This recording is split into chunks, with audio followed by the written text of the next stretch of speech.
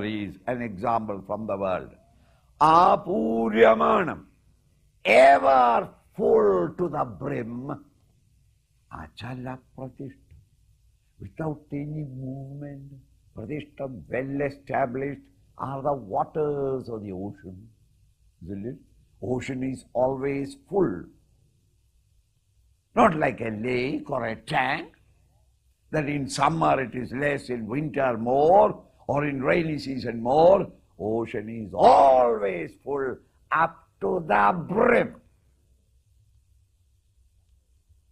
Samudram apaha, the waters of the samudra, is ever the same, complete and full.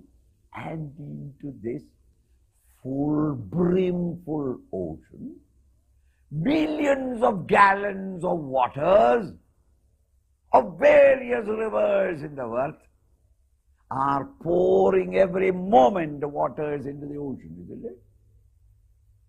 Apa pravishanti sarve. All kinds of waters are entering into the ocean. The ocean is already full to the brim. And so many millions of gallons.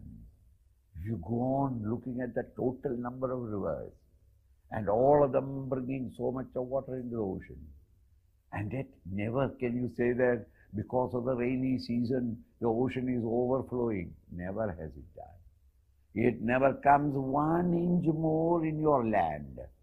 In the same way, even though the master's mind also desires enter into the master's mind, it never over. Why is it that mathematically this impossible situation is there in the ocean? Ocean is always full, we know it. Brim full. And millions of gallons of waters are constantly, every minute, pouring into the ocean. And yet the ocean is never flooded. Why? Because of its vastness. All the oceans are interconnected. And it is around the world. Even though each river is bringing gallons of water, all of them added together is almost insignificant.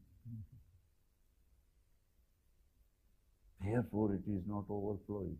In the same way, you and I, we have got a lake of a mind, or a tank of a mind, a small little mind, so that 1 ounce of desire, 22 gallons come out.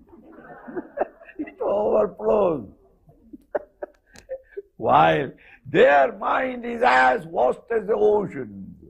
Their mind is in love, expanded to embrace the entire universe. And into that wondrous mind, if a desire of this or that enters, it doesn't show.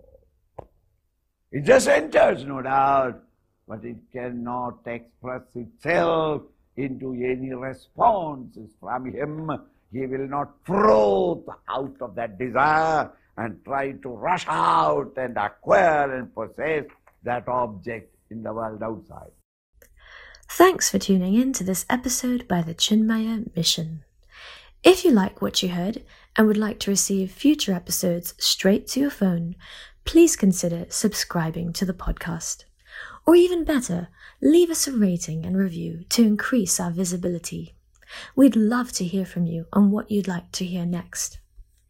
If you're looking for exceptional and detailed content on the Bhagavad Gita and how Lord Krishna's advice to Arjuna is relevant to the hurdles you face today, or understanding your mind through meditation, or explanations of our scriptures in plain English, the Chinmaya Mission YouTube channel is the place to be.